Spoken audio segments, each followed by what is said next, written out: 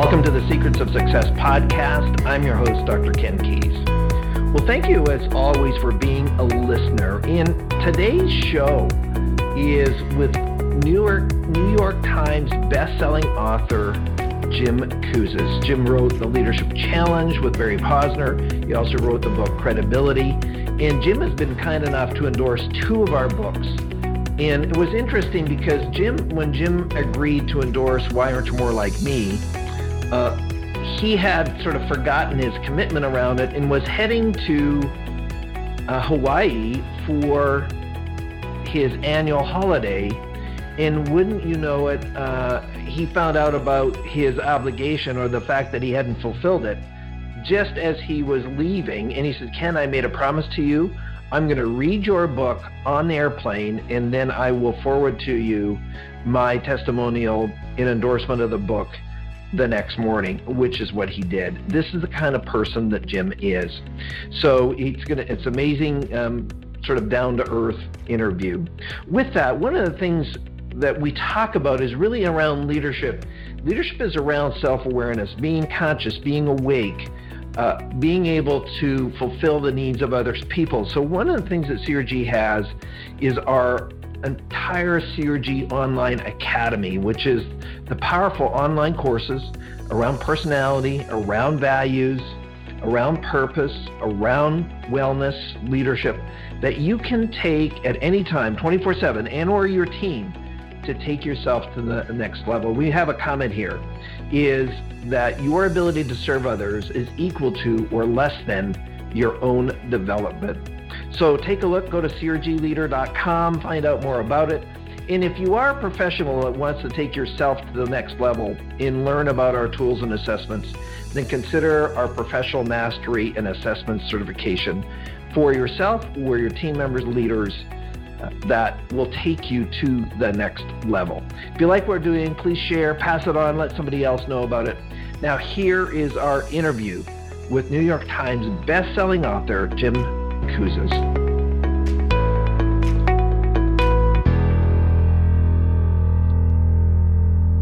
Welcome to the Secrets of Success podcast. I'm your host, Dr. Ken Keys. Each week we want to have the best guests or experts globally to serve you, to help you to grow, to be better, to do better. And we have no exception today with our guest. I am very, very pleased to have a colleague on the line, and Mr. Jim Kouzes. Jim, welcome to the show. Thank you very much, Ken. It's a pleasure to be talking with you today. Yeah. Well, Jim is a New York Times best-selling author, probably one of the top experts in leadership in the world. Jim, share with our audience, how did you get into this? One of our common friends, Richard Nodell, said, I remember Jim when he wasn't famous. So explain to us a little bit your journey to get into this space, being the New York Times bestseller of The Leadership Challenge and Credibility and other books. Where did this all begin? Well, when I was in college, I heeded the call of John F. Kennedy when he was inaugurated President of the United States, a procession in which I served as an honor guard when I was an Eagle Scout. And so I had always wanted to follow that call of ask not what your country can do for you, but ask what you can do for your country. And I joined the Peace Corps, and I taught school. Wow. And in Turkey, a country that has had some recent disruption.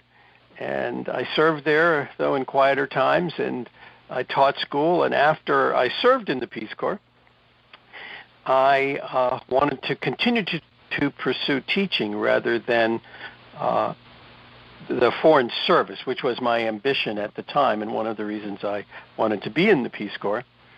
And so I couldn't find work as a teacher because I didn't have a teaching credential, but I did find work in adult education and executive education in a program called Community Action Program Training Institute, and that began the training work that I did, first in team building skills, interpersonal skills, other OD related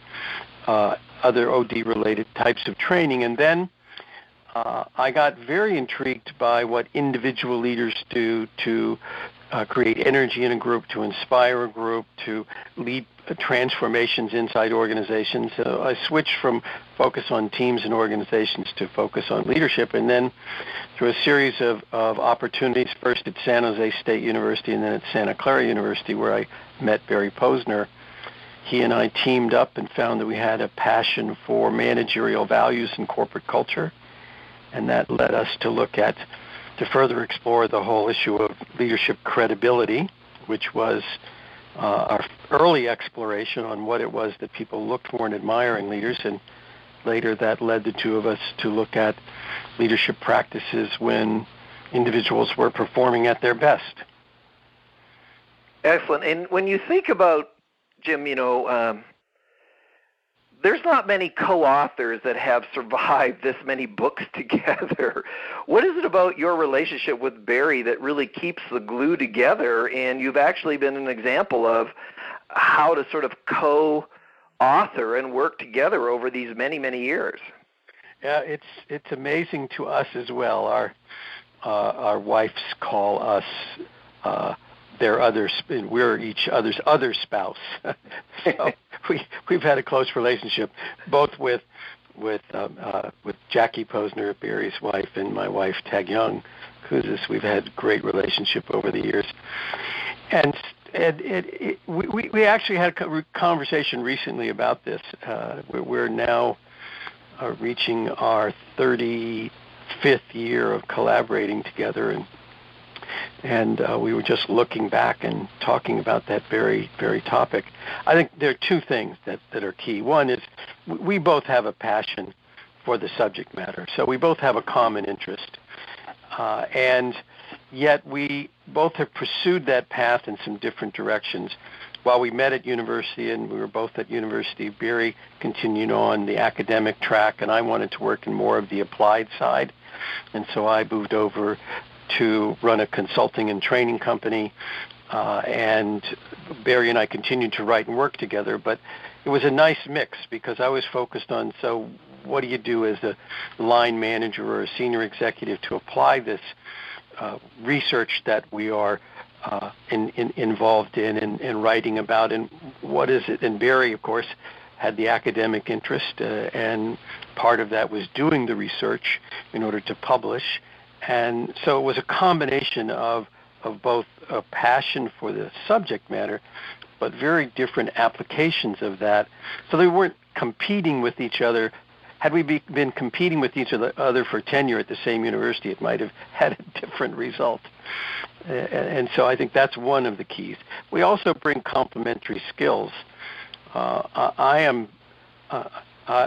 have a slightly different style of writing than Barry. Barry, slightly different style than I because of the way in which you write for an academic audience versus an applied audience. And so we can bring those complementary skill sets to this work.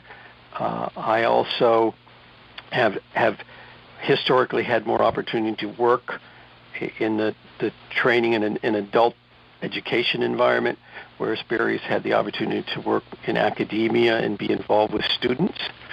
And so it's those complementary skills and different paths to apply this work that I think have led us to the success that we've had as a team. And also I have to say, Barry's just a good guy.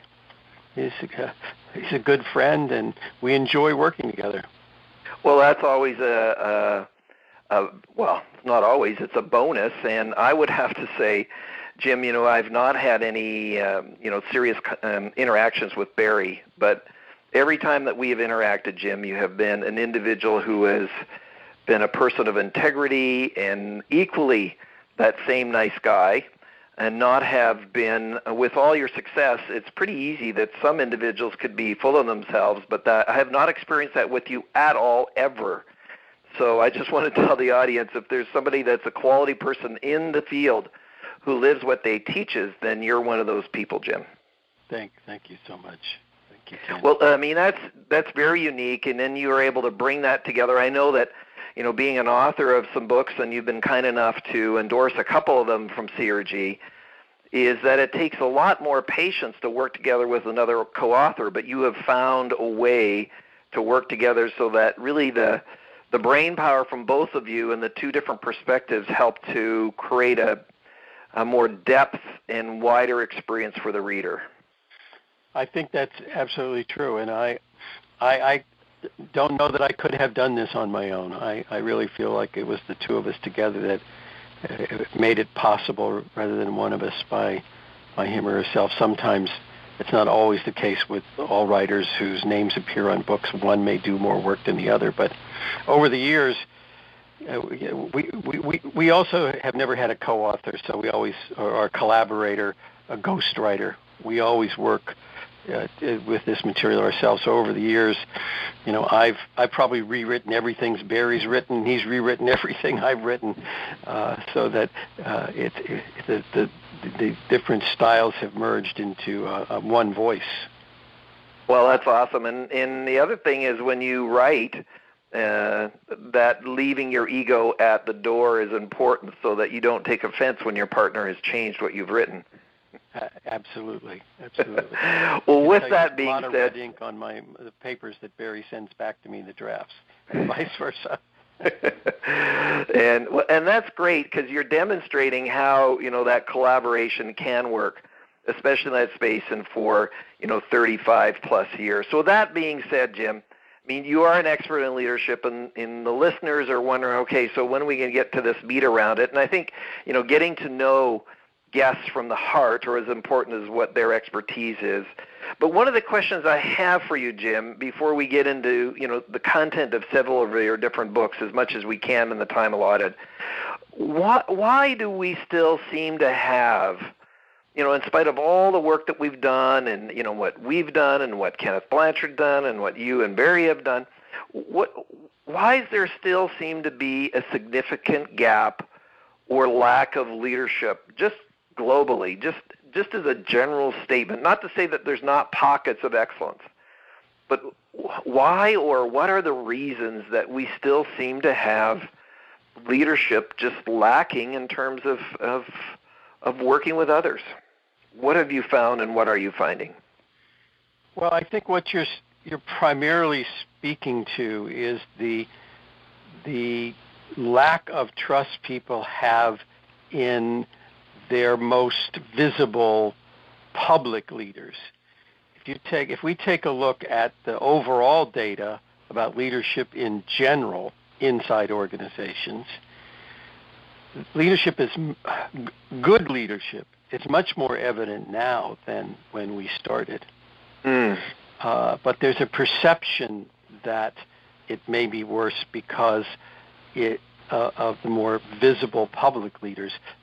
After 2008, when we first wrote the first edition of the Leadership Challenge, in fact, the perception of leaders at the time, the most senior leaders, was quite negative.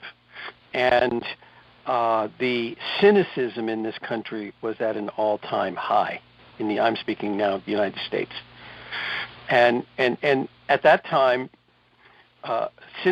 after that time, trust increased, cynicism declined a bit, but we seem to have returned to that high cynicism, low trust environment right after the most recent Great Recession. And we are still climbing out of that hole. So part of it is a holdover from that period. The other thing that's happening globally is that the factions that exist have become much more evident and much more visible. So in the United States, in the current election, people are split almost down the middle. If you take what happened, look at what happened at Brexit and the vote in Europe. Mm-hmm. It was not quite 50-50, but the Brexit vote won, but just by a slight margin. But it wasn't a landslide victory in one direction or the other, which suggests that we're quite divided. And that's just become much more evident. With social media, we are now able to see that dissatisfaction and see that the dissatisfaction with leaders instantly. we're able to be much more aware of all the negative that's happening.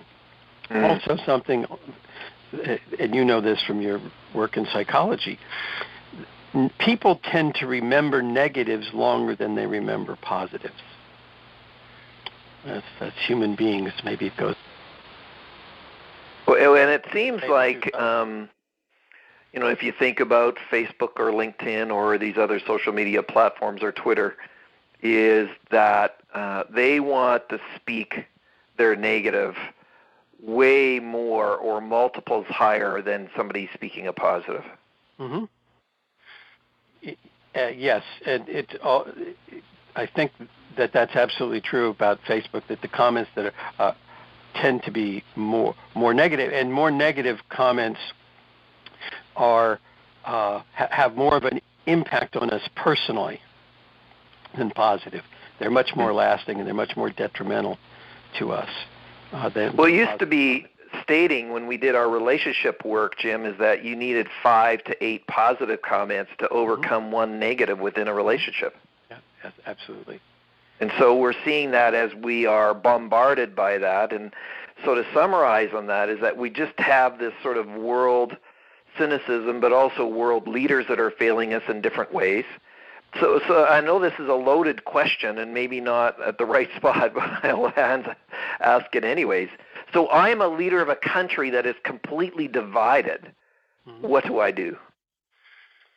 What are the steps that I need to consider or think about to be able to overcome some of these divisions? Well, the first thing, and I think this is true with a couple. If you have a couple whose relationship is divided, what's the first thing that you do? What's the first thing that you need to do with a team of people where there are people who are divided? First thing that has to happen is people have to sit down and talk to each other. And that's not happening. People are not having conversations. They're refusing to have conversations until people will sit down and say, we have a common interest here, which is the state of the country or the state of the world or our company or our team or this relationship. You can't make any progress. I think you would probably agree with that with regard to interpersonal relationships, right? Oh, absolutely. Part of one of the number one responsibility of any interpersonal relationship, personal or team, is that did I hear you? I mean, even our friend Stephen Covey, before he passed away, always said, seek to understand. Not necessarily, he didn't say seek to agree, he said seek to understand. So that's what you're saying, is that we need to seek to understand and have this conversation, and that is a critical piece for a leader to facilitate rather than maybe go the other way around, which we sometimes see in some leaders today. I was recently commenting in a piece I did for a colleague in the UK, a writer at the Financial Times, about Brexit, and he was asking which leader do you think, either historical or contemporary, would be able to lead us out of this crisis, speaking of Brexit. And I said, to me, it's not one leader, it's a team of leaders. There's not one savior out there who's going to come and save us all from each other. It's going to take a team of people. And I think the same is true with regard to what will turn this situation around. It's a team of leaders coming together and having a conversation about how we work together. One of the major things, Ken, we learned about leadership in the work that we did is you can't do it alone. There is no extraordinary achievement ever accomplished inside an organization or in a nation or in the world that was done by one single individual, one single leader. It took a team of people, and sometimes a team of rivals, in order to be able to resolve the crisis.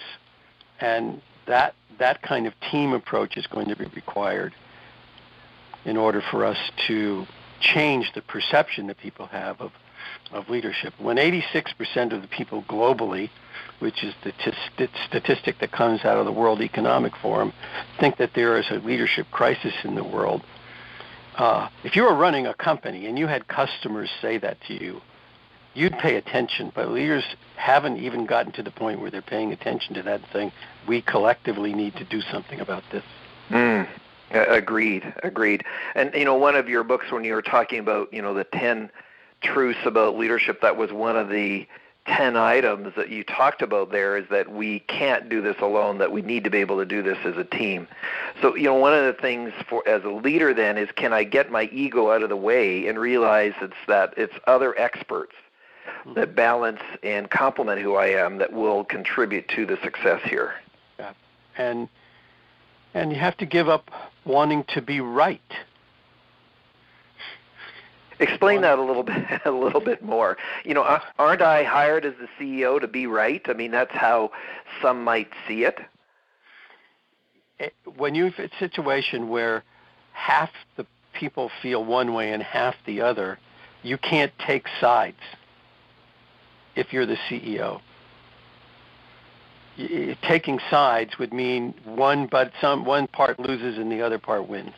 And so I have to, if I'm into trying to bridge that gap, trying to heal the wounds, trying to bring people together, I'm going to have to find some common ground on which we can all stand. So, yes, you have to articulate a common vision, and you have to lead people to that common vision, but it can't take sides with one faction or the other faction. Otherwise, you contribute to the divisiveness of the group. Okay. Yeah, and you have to bring something from each party that they both feel like they gain from the whatever compromise there might come from the dialogue. That's the unfortunate part about this situation. People are wanting to be right rather than to solve the fundamental underlying problems. Mm-hmm.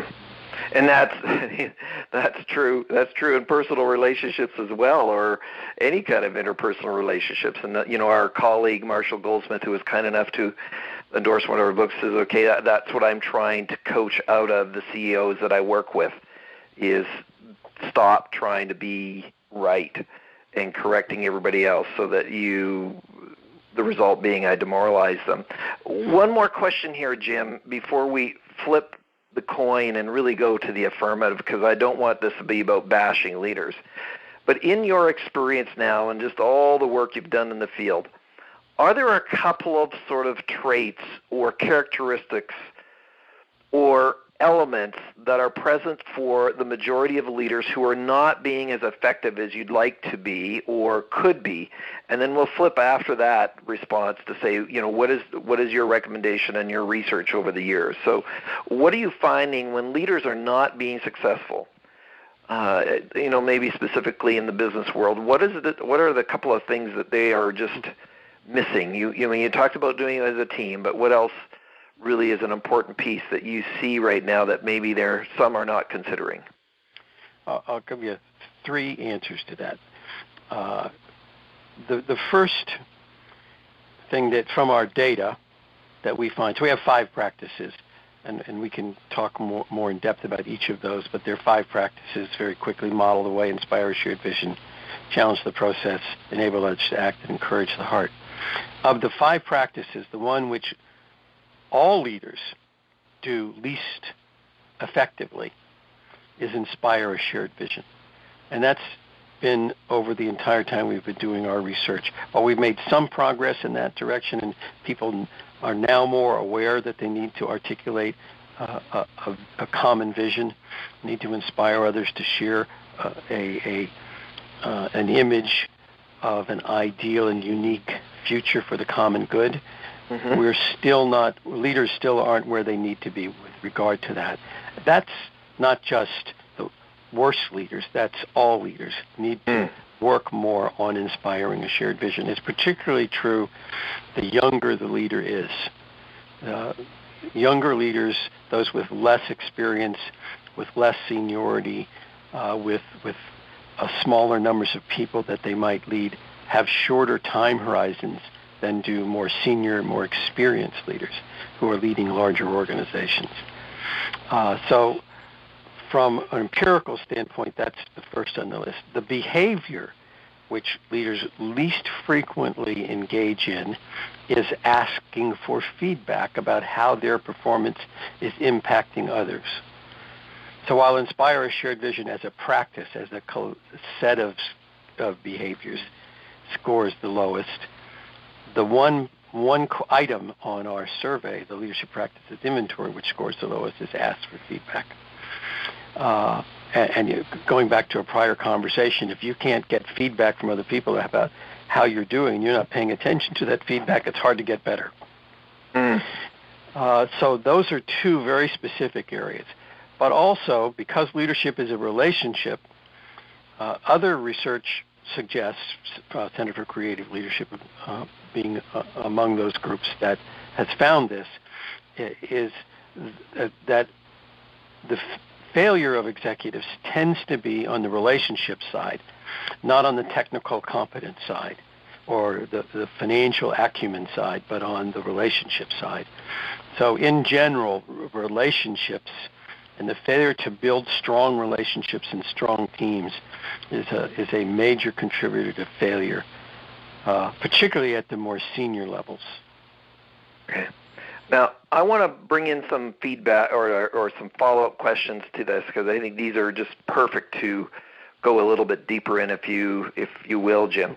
You know, when we think about this inspired vision, and I was fortunate enough to use the LPI back in the 90s when you had developed it then, and I had used it with a Fortune 500 company.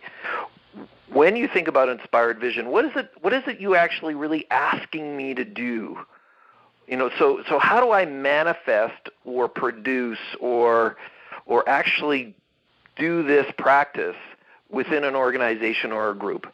I'm a brand new CEO. I'm failing in this. Just coach me in a moment or two about what do I need to do so that inspired vision really is present. Well, let's break it down.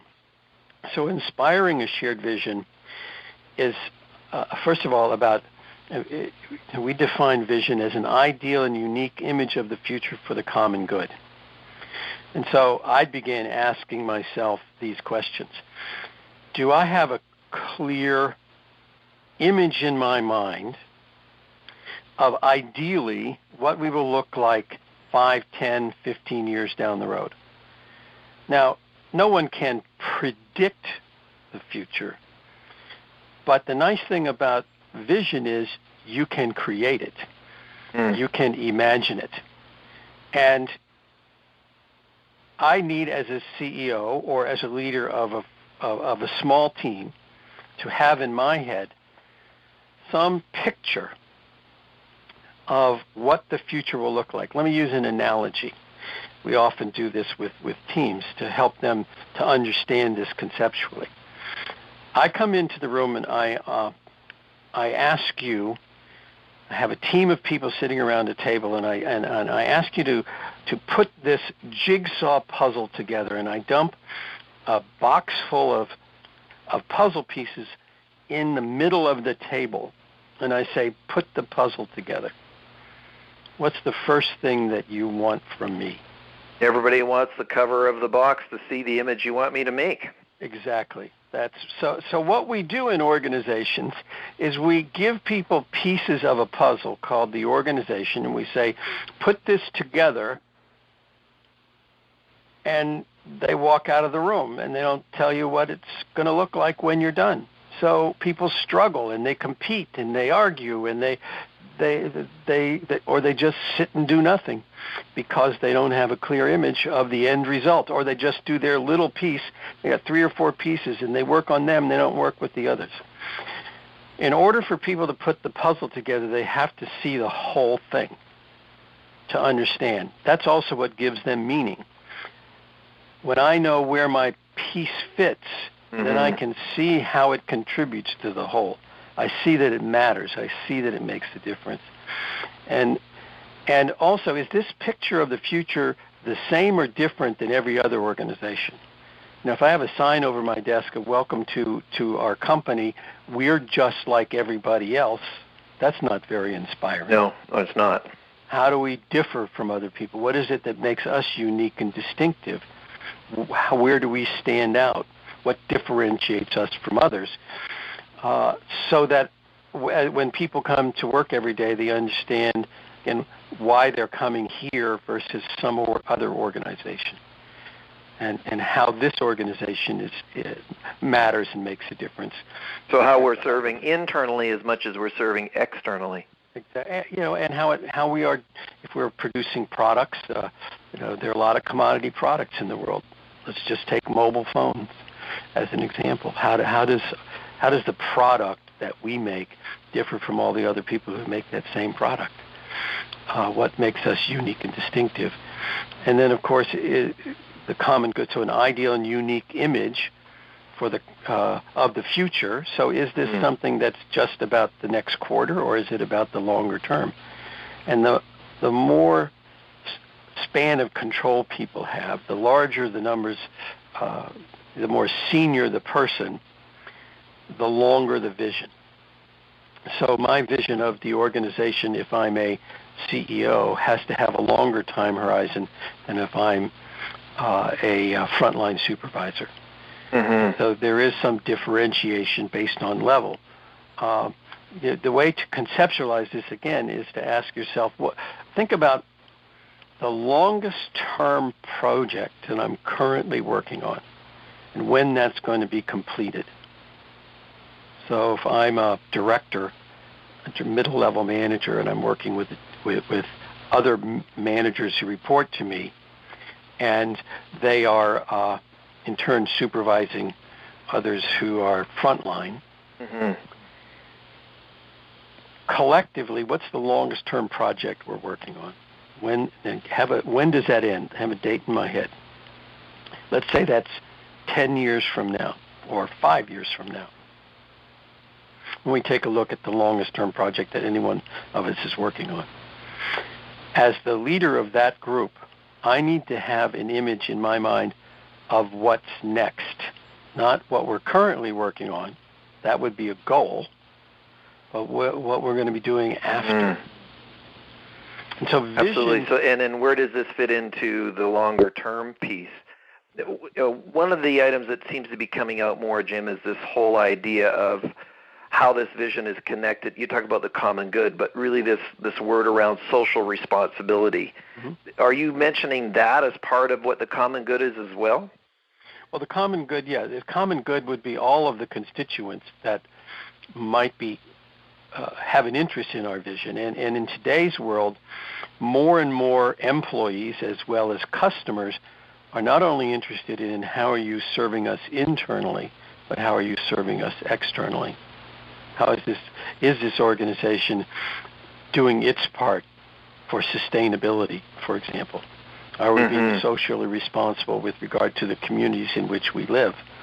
Are our products the kinds of products that are sustainable, made from sustainable materials, or are the kinds of products that will have a longer life cycle, not just discarded immediately? I mean, those kinds of concerns. Well, things like fair trade have come up and other coined phrases that link into that. So that's great on it. You mentioned something earlier that your data was showing that the younger the leader, the less likely they are to have this inspired vision. Is there any specific reason? Is it simply experience or lack thereof of just not having all those years behind them and just kind of maturing through it, or is there another reason? That is a question which we still haven't answered. We keep asking ourselves that question, and we're currently exploring because we're doing the 6th edition of the Leadership Challenge. But we have some thoughts. Up until one graduates from university, you're typically, although you might be thinking about your career, you're typically concerned more shorter term. You're concerned about the grades I'm going to get in this term, or when I'm going to graduate university, or when I'm going to graduate high school, when I'm going to graduate university. So your time span tends to be bounded shorter term. So that's probably one explanation. You're not typically asked to think longer term. As you start to think about your career, you're really only thinking typically about getting a job rather than what are you going to be doing long term in that career. What do you see as your career progression? So only when people get to work and there's some conversation that begins about a career path and how one moves along that path and what the progression might look like, do we start to think longer term. That's a gross generalization, but that's one explanation. That it sort of seems to make common sense that as you mature through, we know that those of us that have been in this industry for a while, we are better and we have clear vision if we've been paying attention now than we did even just 10 years ago, even though we might already had 20 years experience. So it seems to, at least that's been my experience and the people that I've been interviewing, Jim, is that maturity just brings this sort of reflective side.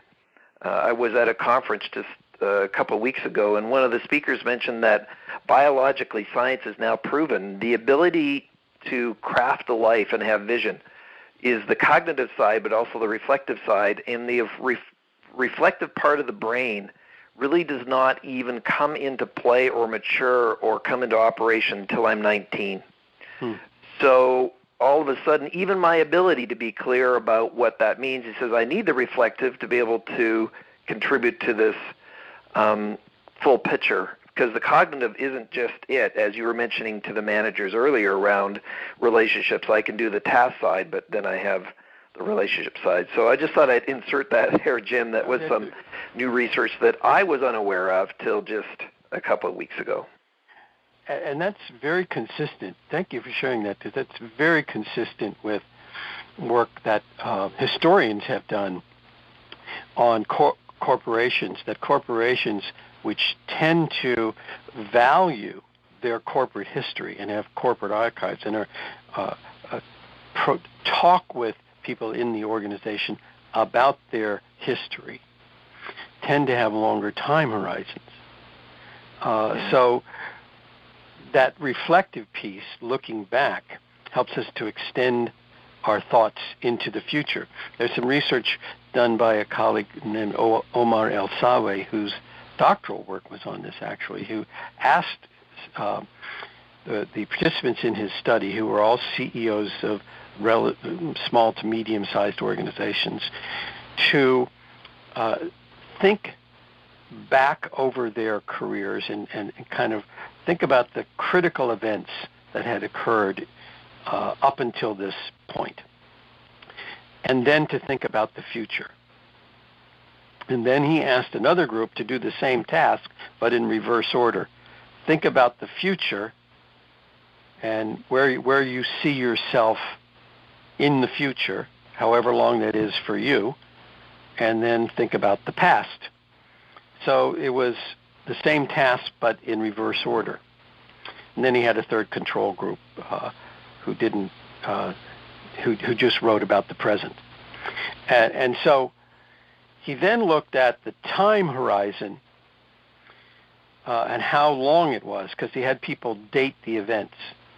Those who looked forward first, then backward, looked half the distance into the future that those who looked backwards first and then forward. Fascinating, isn't it?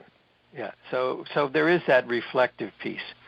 And the part of the brain which is concerned with envisioning the future is also the same part of the brain that reflects on the past.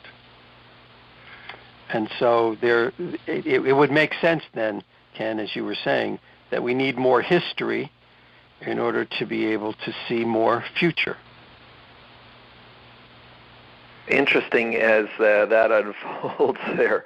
And the other one is just to expect individuals. I'm a father of millennials and all kinds of enthusiasm and inspiration, and yet at the same time to have the same wisdom that somebody who is 50 I'm not sure if that's a reasonable expectation, though. Sometimes people do expect that. Well, I think as parents, we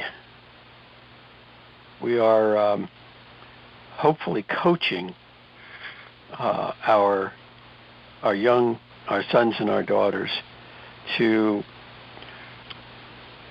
based on our own experience, to be more reflective about their future and to learn that skill earlier in their lives. Well, there's certainly opportunities for that, and as parents, I suspect many do. And as we continue this, and we only have time for a couple more points here, and just honor our listeners here. But one of the second point that you were mentioning was really around asking for feedback or not asking for feedback. So what can you tell us about that data where leaders, is there a specific reason why they're not asking? Are they fearful of it? Is it insecurity, or they just didn't think it was even necessary? What did you find? Well, as I'm sure you know from any interpersonal relationships, feedback can hurt. Asking for feedback makes you vulnerable. Getting negative feedback might damage your own self-image. So people resist getting that tough feedback for a number of reasons. But in general, it makes you vulnerable, and you may think it makes you appear weak. Admitting mistakes makes you appear weak, you might think. But in fact, the opposite is actually true. That people who admit that they make mistakes actually are more trusted than people who don't. Mm-hmm. And so we have this general sense that if I ask for feedback and it's not all positive and people give me some negative feedback, then I'm not perfect and I'm not doing everything well and that I've made mistakes in my past, that I will appear weaker as a leader. But the opposite is true.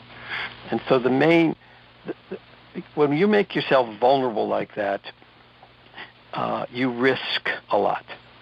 And risk a lot interpersonally, you risk a lot personally, and people may take advantage of something that they find out about you that's negative, and so there is a fear that gets created.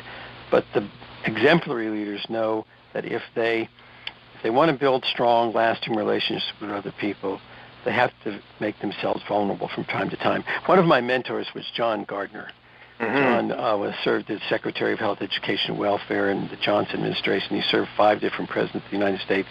His last years he spent as a professor at Stanford University. He's a wonderful man, founder of Common Cause. He was a gentleman. He was brilliant. He was a great advisor, and just a gracious man. And he once said, "Pity the leader caught between unloving critics and uncritical lovers." Say that again. Pity the leader caught between unloving critics and uncritical lovers. I just love that statement. So pity those leaders who are sandwiched between those people who have nothing good to say about them and those people who have only good things to say about them. Those who have only good things to say about this, eventually we say, okay, enough already. You either want something from me or you're being sycophantish, and I don't tend to listen to those people over the long term. Yes, it's nice to get positive feedback, but really I can't be all that great. On the other hand, those individuals who are constantly criticizing us and have nothing good to say about us whatsoever, we're going to shut them out eventually. Say, okay, really, I've heard it already. Stop. I'm not listening to you anymore. But those who say, I love you, I care about you, I'm concerned about you, and I need to give you some difficult feedback, those are the kind of people leaders should have, need to have, and must have if they're going to be the best they can be. So it's finding those few people that you can rely on to always tell you the truth about how you are doing, but who also, deeply care about you as a person and your success as a leader. Those are the kind of individuals we need to find and surround ourselves with. So that in one of your books, you mentioned, leadership is a matter about the heart. You're really talking about that with the leader and the leader's trusted advisors, that the heart has to go both ways. Mm-hmm. Absolutely. And go ahead. Sorry, Jim. The trusted advisor is a great term. But that trusted advisor is someone who will not just give you only positive, will also make sure that you're aware of where you're not doing so well as a leader. The negative. What's interesting, all of us had worked at different places or consulted with different clients, and if you're only doing positive or only saying what everybody else says, then there's really no need for you, is there? No, exactly. I'm not contributing, or maybe I'm just protecting myself, and I diverge off that. And then finally, the other item that you mentioned was really around the need or the requirement to build relationships. And I just want to tell a short story, Jim, and then I want to hear your thoughts about it.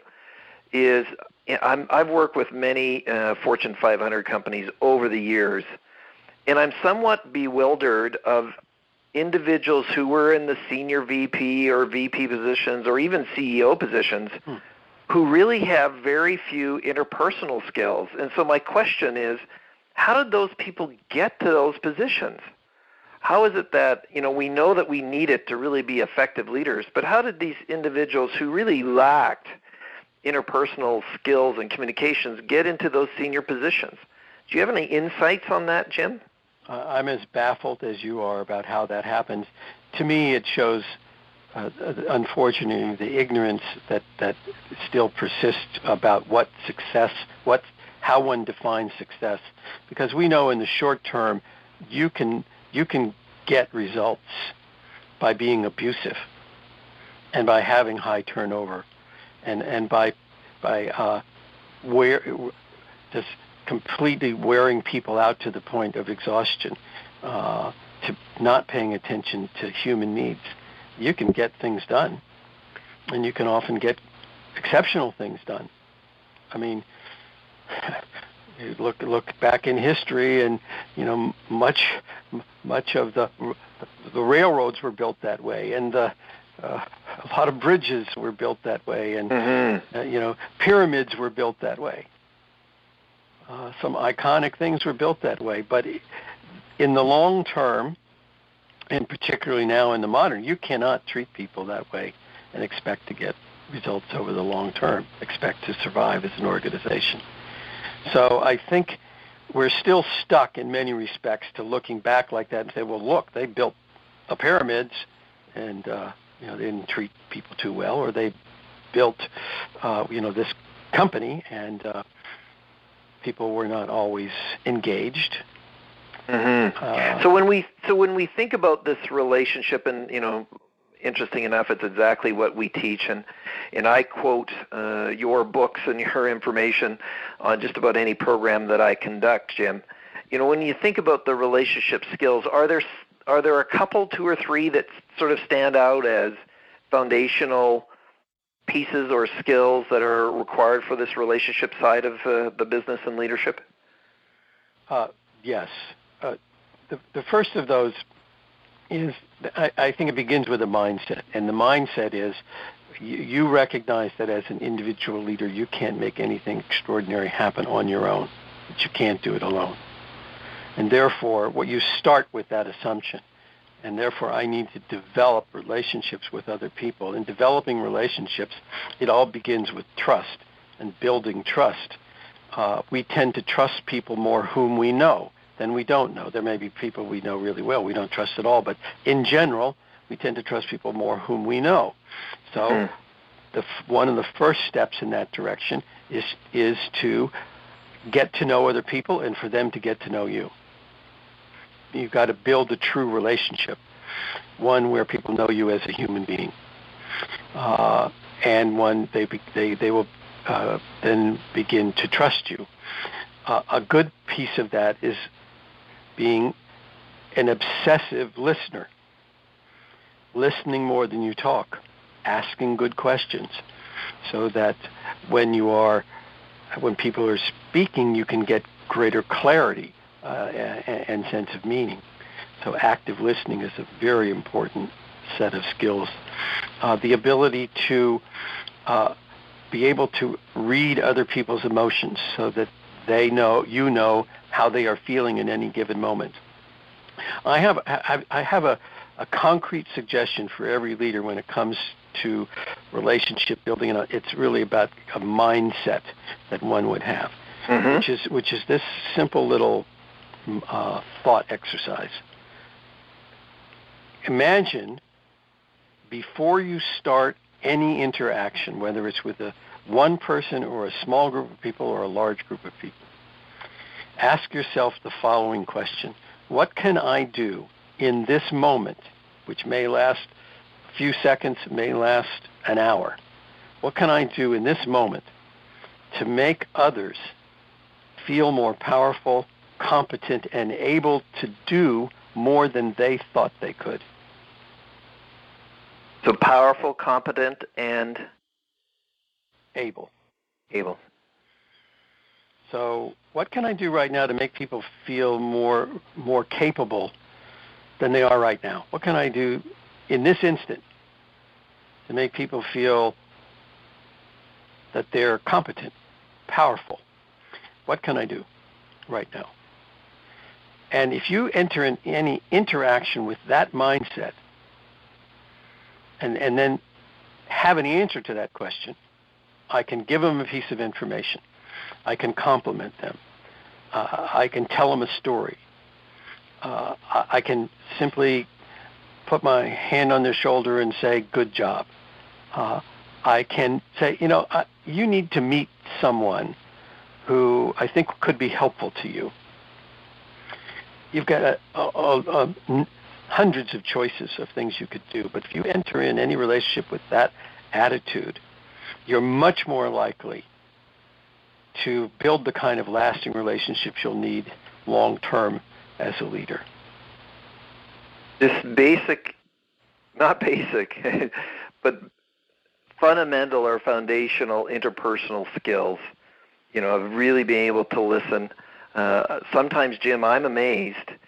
I can interact, and it's funny because I actually was doing this, just watching other people interact, where you can come into knowing a new person, a very skilled individual, yet at the same time they could chat with you for 30 minutes and never ask a question, and they would never ask you personally a question. They would just talk about themselves, pleasant, but not once say, well, Jim, how are you feeling? Or what's your experience on that? I'm actually quite surprised of people in senior positions who don't even have those basic skills. Yeah. They have obviously had some great training and experience to get where they have gotten and have some good skills. But without that relationship piece, the research is really clear that at some point they derail. I remember my wife and I, Ken, went to Truckee, California. Truckee is up in the Sierra, and on the way to Tahoe, on the way to Lake Tahoe, we stopped at one of the shops there, and we were walking into this building that's right next to the railroad tracks, a wooden clapboard building, and screwed into the side of the building was this beautifully hand-carved plaque. And on it said, "This building is dedicated to the memory of Ignatius Joseph Firpo."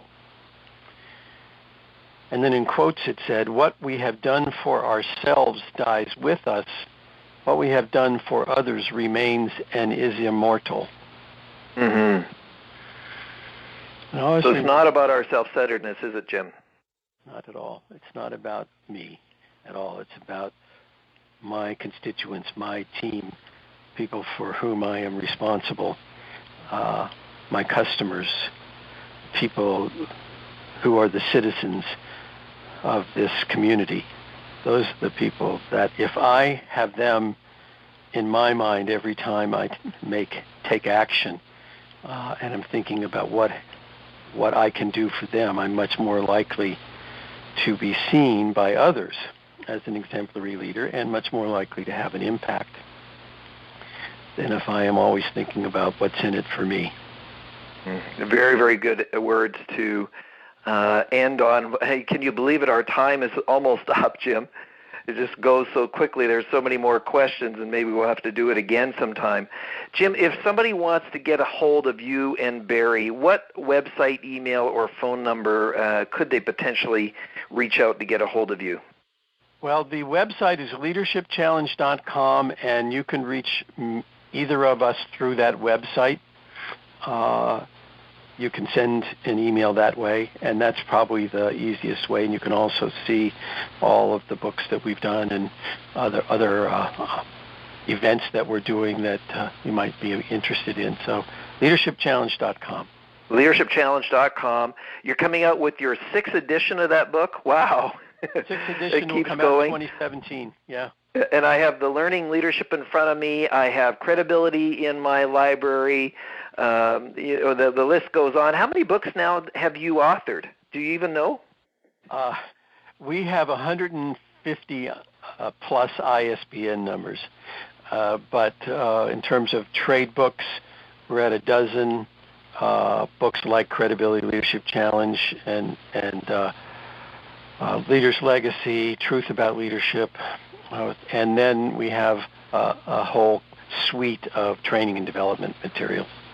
And I've used those suites. I've used the LPI. I just going to encourage the listeners, if they want to learn more about that they would go to the leadershipchallenge.com.